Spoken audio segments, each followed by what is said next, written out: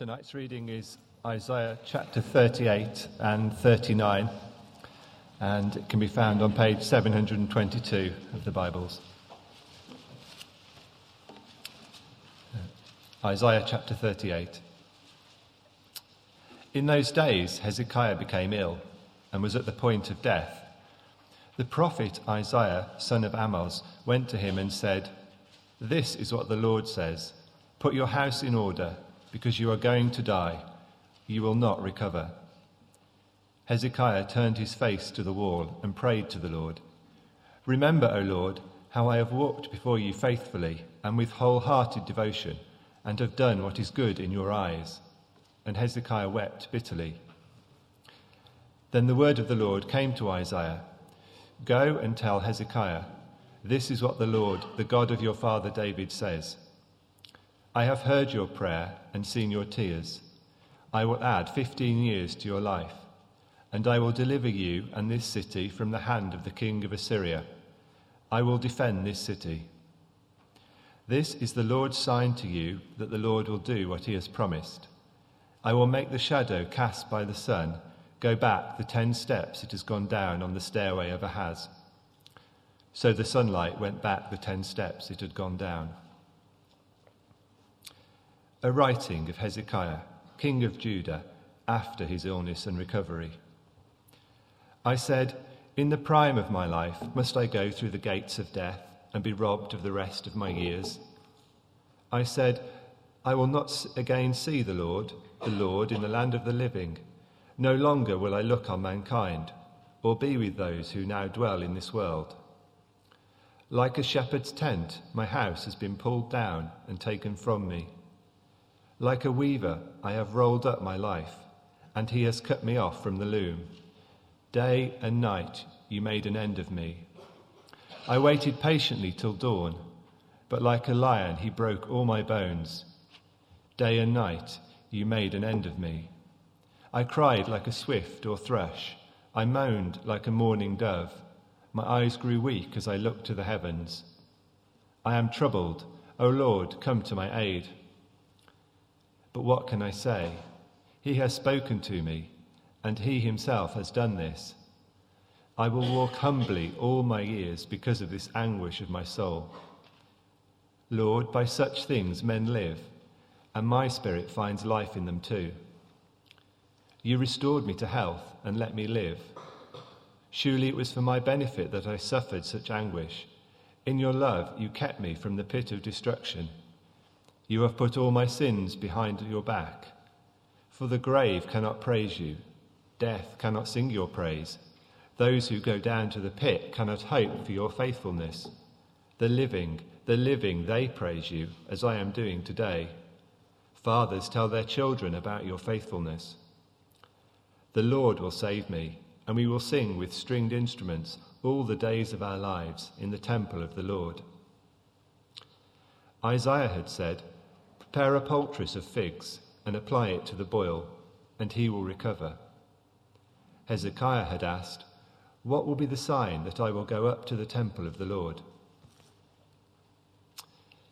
At that time, Merodach-Baladan, son of Baladan, king of Babylon, sent Hezekiah letters and a gift, because he had heard of his illness and recovery.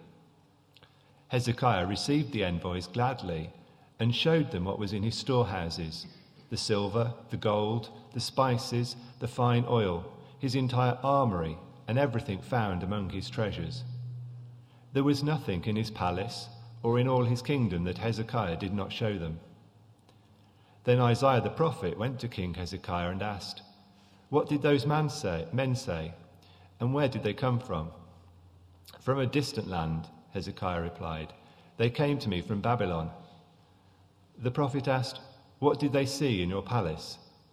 "They saw everything in my palace," Hezekiah said. "There is nothing among my treasures that I did not show them." Then Isaiah said to Hezekiah, "Hear the word of the Lord Almighty. The time will surely come when everything in your palace and all that your fathers have stored up until this day will be carried off to Babylon. Nothing will be left, says the Lord. And some of your descendants, your own flesh and blood, who will be born to you, will be taken away, and they will become eunuchs in the palace of the king of Babylon." "The word of the Lord you have spoken is good," Hezekiah replied, for he thought, "There will be peace and security in my lifetime." This is the word of the Lord.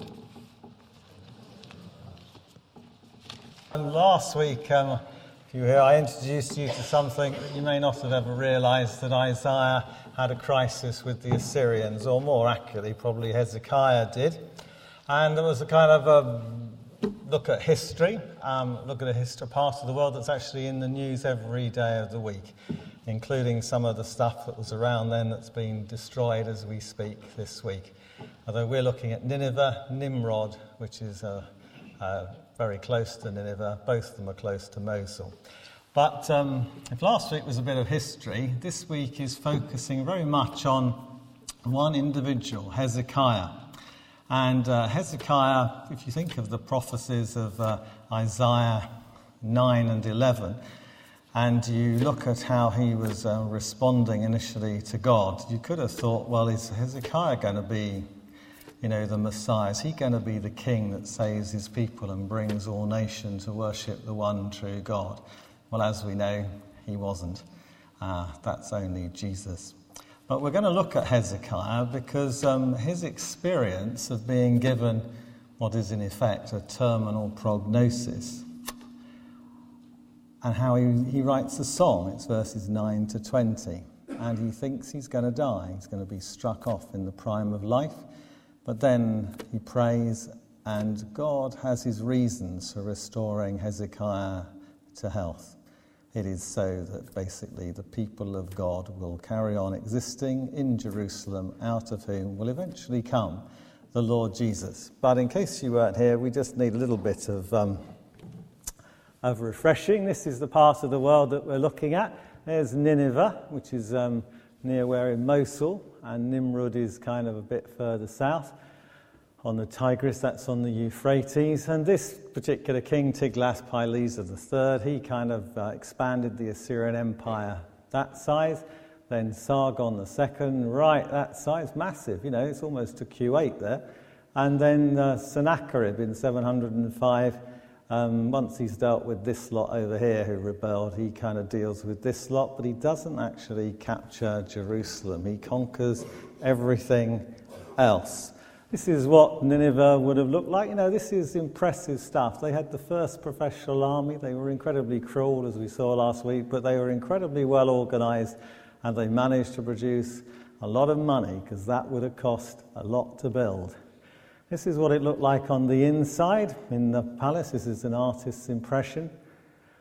We know that today ISIL is covering sort of the red part, although they'd love to cover the whole yellow part. There's Mosul, and the fighting this week is in Tikrit. The destruction of Assyrian artifacts is taking place there. This is what they did the week before last. And these things, fortunately, as I said last week, we nicked some in the 19th century and stuck them in the British Museum. So even though they destroy some in situ, there are some which survive.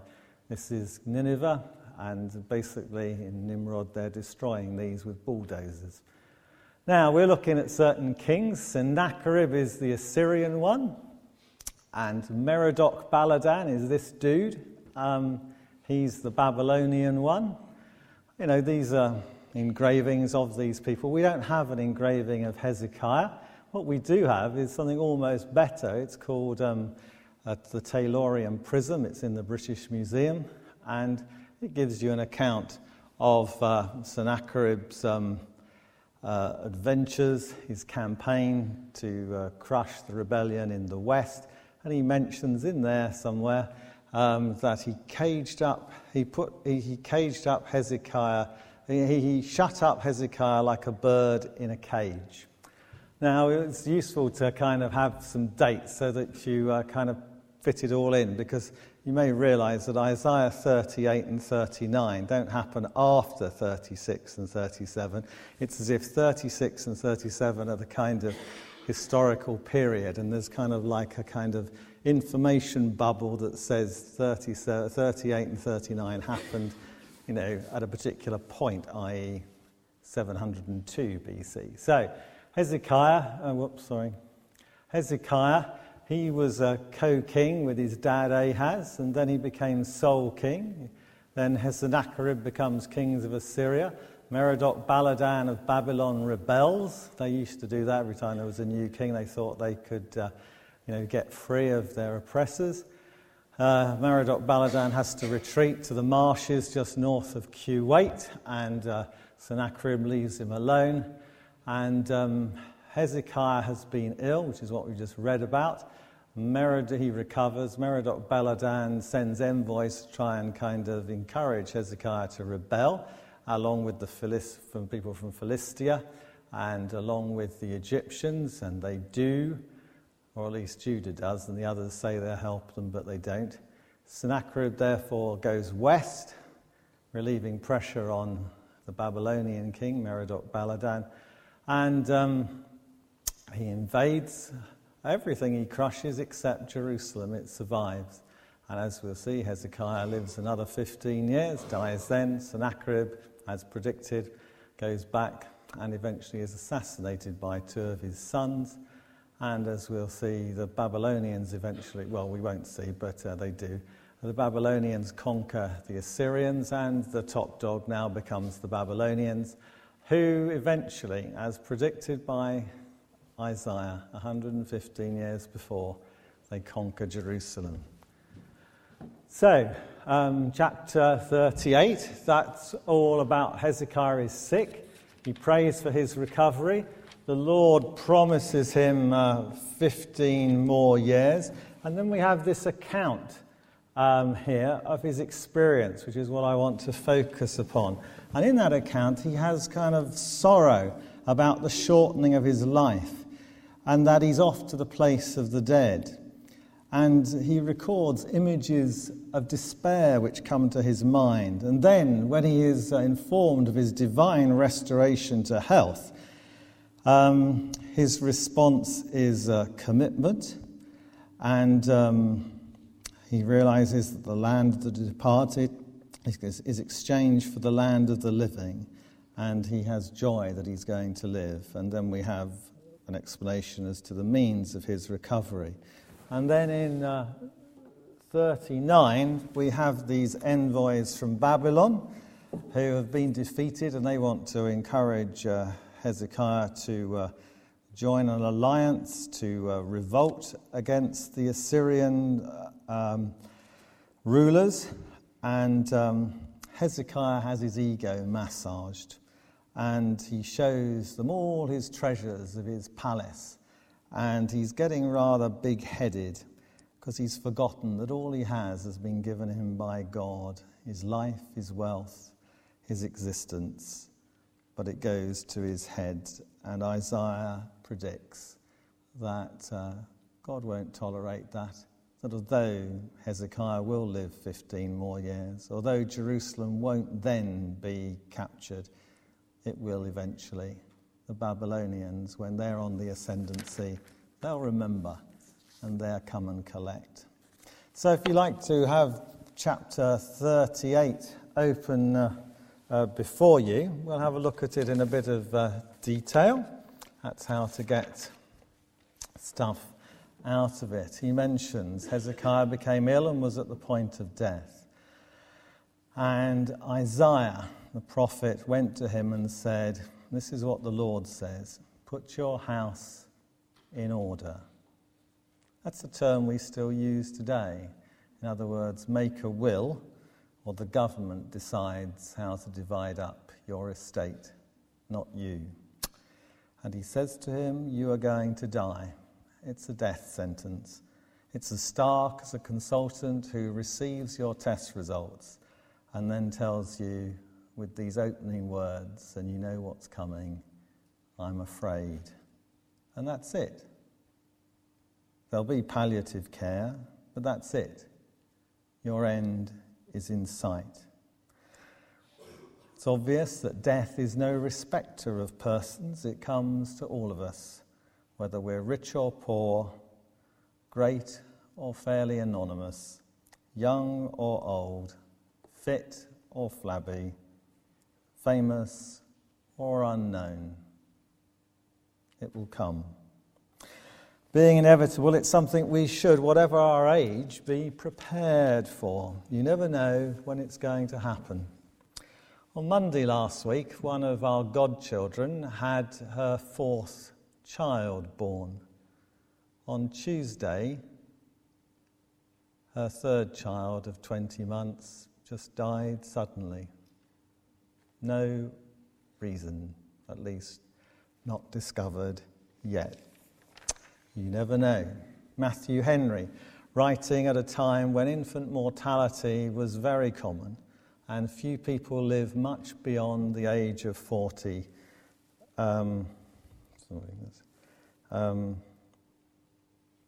says, our being ready for death will make it never come sooner, but much easier.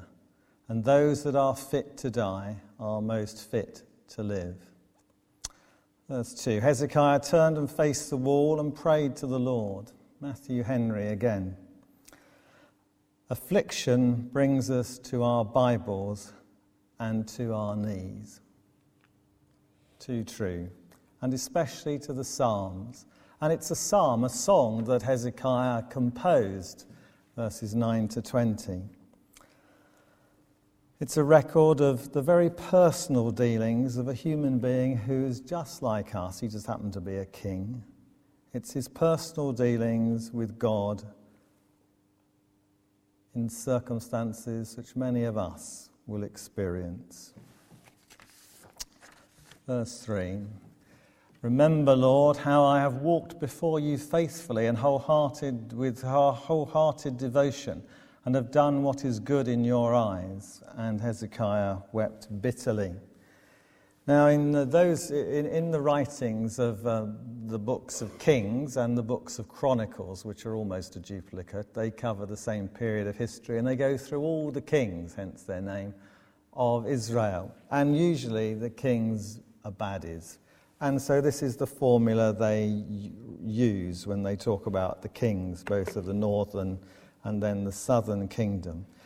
This is the formula. X began to reign when he was X years old. He reigned X number of years. His mother's name was X, the daughter of X, to identify her.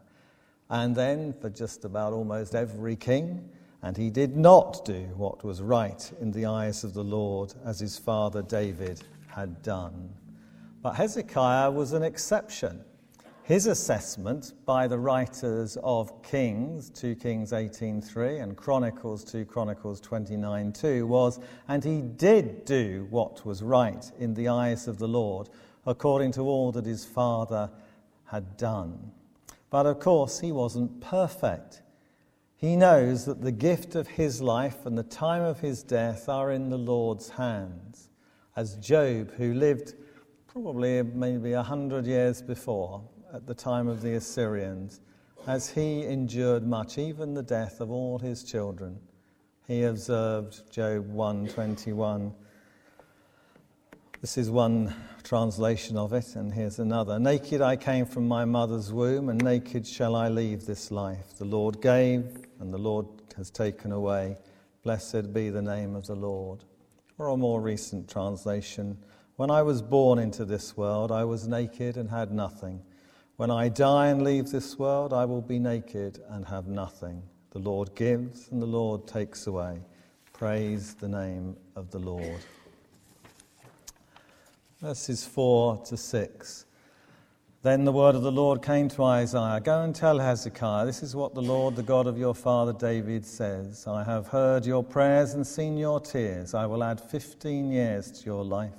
And I will deliver you and this city from the hand of the king of Assyria. I will defend the city. So Hezekiah, who at this point is 39, and he was kind of really regretting that he was going to miss the opportunity to not only doubtless see his children grow up into kind of full adulthood, but he was also regretful of all the other opportunities he might have had in his life. Well, now he hears he's got 15 more years. He's not going to die at 39. He's going to live to 54. That's a quick bit of maths. And he'll die in 687 BC. But not only will Hezekiah be saved from death and live longer, but Jerusalem, the city of God, will not fall to the Assyrians, and the inhabitants of the city, the remnant of the people of God, will survive. So that, and this is the kind of dominant kind of theme, so that out of God's people a king might emerge who will be not only their Saviour, but the Saviour of the world, which all nations will come and worship. Well, as I said at the beginning, there could have been hope that Hezekiah might have been that person. But, as we'll see, we know he won't be. It could have been, but it wasn't. It will have to be Jesus.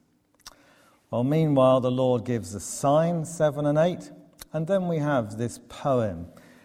It's the record of Hezekiah's experience of his illness and then of his recovery. And it's written in the form of a song, hence it's really a psalm. Verse 10, "In the prime of my life must I go to the gates of death." 39. Now, you'll either kind of think, gosh, I'm fortunate because I'm a bit over 39, or you'll think, that's a bit young. Hope I live that long. I'm sure that many parents would just love to live long enough to see their children established in adult life, established with a mature Christian faith of their own, set up on a worthwhile career path, and married to another Christian believer. They'll have nurtured them, and then they'll see them launched as the next generation. And they will have a certain amount of contentment, which is why dying before that is a matter of sadness. In verse 11, he laments about not being able to see the Lord, presumably in the temple. He will no longer be with the living who dwell in this world. A loss, a deep loss. And then he uses a couple of similes. So he talks in verse 12 about, like a shepherd's tent, my house has been pulled down and taken from me. We're to picture a shepherd camping out on the hills in a tent to protect his flock. He lives in the tent to protect him from the heat of the noonday sun and from the cold of the midnight air. And when suddenly his tent is whisked away from him and he's left exposed, that's what it's like to, as it were, have your body taken from you and you're just left with your soul. Naked I came into the world, and naked I will go. Another simile, like a weaver, I have rolled up my life, and he has cut me off from the loom. So we're to picture a weaver with a loom like this. The shuttle goes to and fro, right to left, adding row upon row to the carpet until it's completed, until it's reached the desired length, and then the weaver cuts it off and rolls it up, and it's taken away. He speaks of his mental and physical anguish as he wrestles in the night. Day and night you made an end of me. I waited patiently till dawn. In other words, he was hopeful that the darkest hour of the night, the hour before dawn, would pass quickly so that he would be relieved in the daylight. But instead he felt crushed like a lion would crush a man's bones. I cried out like a swift or a thrush. That's the NIV's identification of these birds. The ESV says swallows or cranes. Well, swallows and swifts look pretty similar, but a crane's rather bigger than a thrush. I mean, it's probably only used once in the entire Bible, so working out exactly which bird it is quite difficult for the translators. But it doesn't alter the message, is loud and clear, because birds make a great chatter when they are fearful, and Hezekiah is afraid of dying. He mourns. Turtle doves mate for life. One of them is shot, The other one mourns. It's left on its own. Then he says, my eyes grew weak as I looked to the heavens. You know, he realizes he's dying. I'm being threatened. And he cries out to the only one who at that point can actually help him. Lord, he says, come to my aid. And God responds, and Hezekiah says, what can I say? Amazingly, God did not let him die at that particular point. God spoke through Isaiah to let him know that he'd get another 15 years. So, what's the appropriate response for Isaiah now that he knows he's got a guaranteed 15 years? I mean, if you've been given, for example, a death sentence by a doctor, and you see death coming, and you're preparing yourself for the end, and then the doctor comes along and says they've heard of a new technique, or they've heard of a new donor possibly for you. Instead of an early death, you've got the prospect of a normal lifespan. You are restored, he says, you restored me to health and let me live. In your love, you kept me from the pit of destruction, verse 17. How shall we live if we've been granted such extra time? What would be an appropriate disposition? Surely, as with Hezekiah, it is that he would walk humbly all his years, verse 15. And that's energizing. Lord, 16, by such things people live, and my spirit finds life in them too. He realizes that he went through such anguish so that he might learn, 17. He says, surely it was for my benefit that I suffered such anguish. He's aware that a barrier that's been between him and God has been removed. 17. You have put all my sins behind your back, where God can't see them and where he can't touch them. So between him and Hezekiah, they have gone. He doesn't want to be separated from God. He knows he can't sing God's praises and experience his faithfulness if he dies. He wants to live to praise God and to tell his children of his goodness. Verse 20, he's confident that the Lord will save him from death in 702 BC. And he'll live another 15 years and praise God in the temple in Jerusalem, the city that God will preserve. And then in 21 and 22, Isaiah acts as a physician. Isaiah's healing is a great visual aid. The Lord had spoken through Isaiah of Hezekiah's healing, and now the Lord acts in healing through Isaiah to Hezekiah. Now, this is not so much a miracle, or if it is, it's a miracle of knowledge that Isaiah knows what to do, what treatment to give.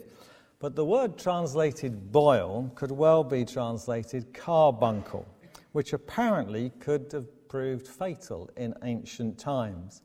Now, figs were often used as a kind of poultice as a kind of softening compress, and they were thought to be harmful to such boils. As one doctor has written, sugar solutions kill germs and draw pus. Sorry about all this at this time of night before our evening meal.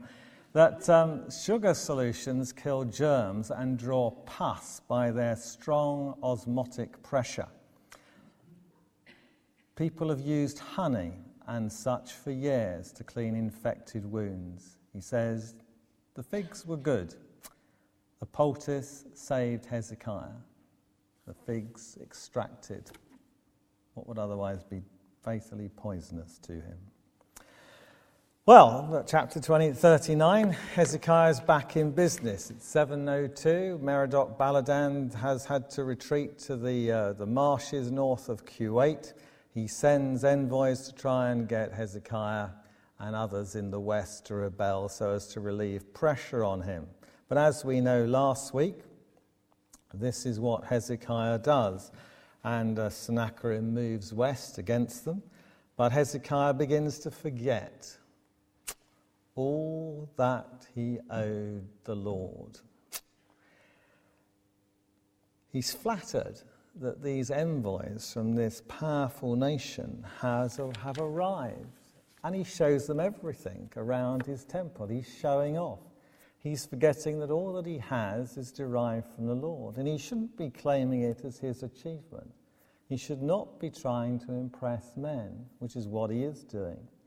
And Isaiah warns him that because of this, one day, 115 years from then, in 586 BC, the Babylonians, when they are on the ascendancy, just after they have defeated the Assyrians, so that they are the most powerful empire in that part of the world at that time, they'll remember and they'll come back to Jerusalem and they will ransack the temple and they will take everything of value off to Babylon, and all the top talented people will go into exile. So there is, though, for a time, security for both Hezekiah and for Jerusalem. Hezekiah will not die for 15 years. Jerusalem will not be captured for 115 years. Why?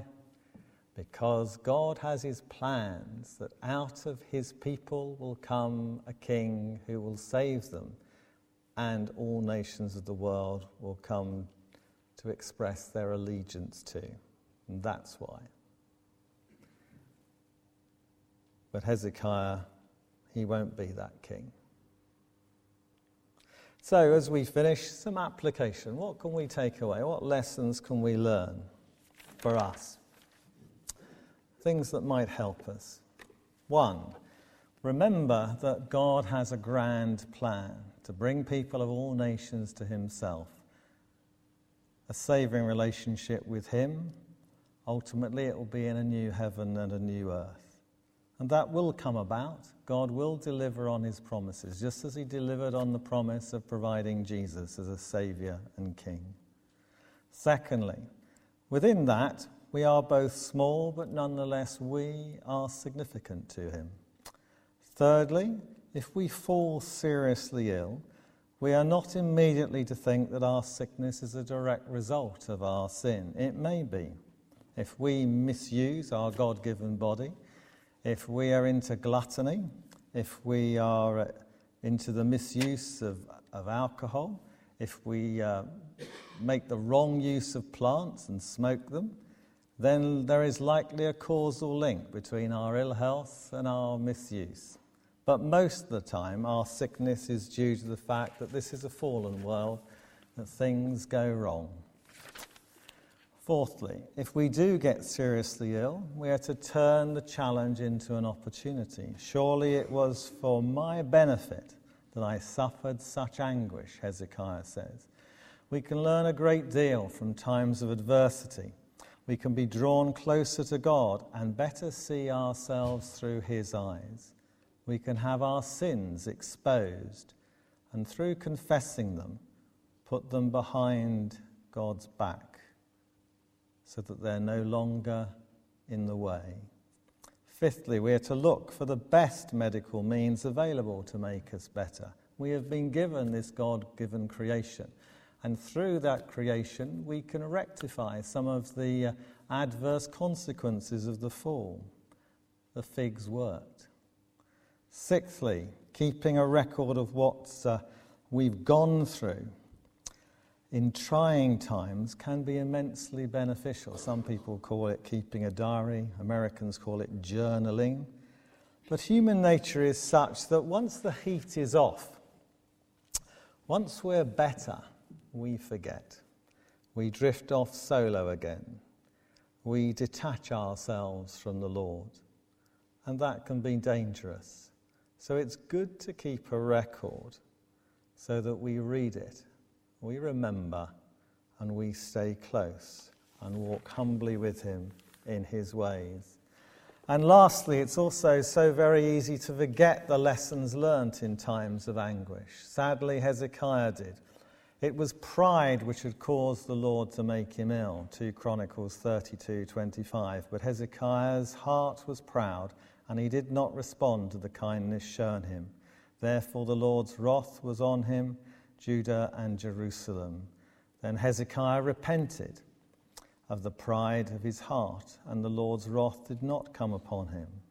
That's what we've just been reading about. But he never successfully suppressed his pride.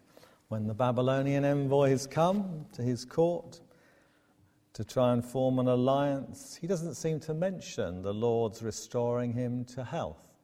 He doesn't mention the accompanying sign of the shadow on the sundial going backwards. Instead, he seems to pass off all that he has to his own achievements rather than to the Lord's gift. And rather than trust in the Lord's promise of life for him and Jerusalem, in the face of the Assyrians, he flirted with an alliance of Egyptians and Babylonians, an alliance against Assyria, resting upon them to support Judah, and so betraying God and trusting in man. God, though, kept his promise to Hezekiah and to Jerusalem because it served his greater and eternal purposes. Amen.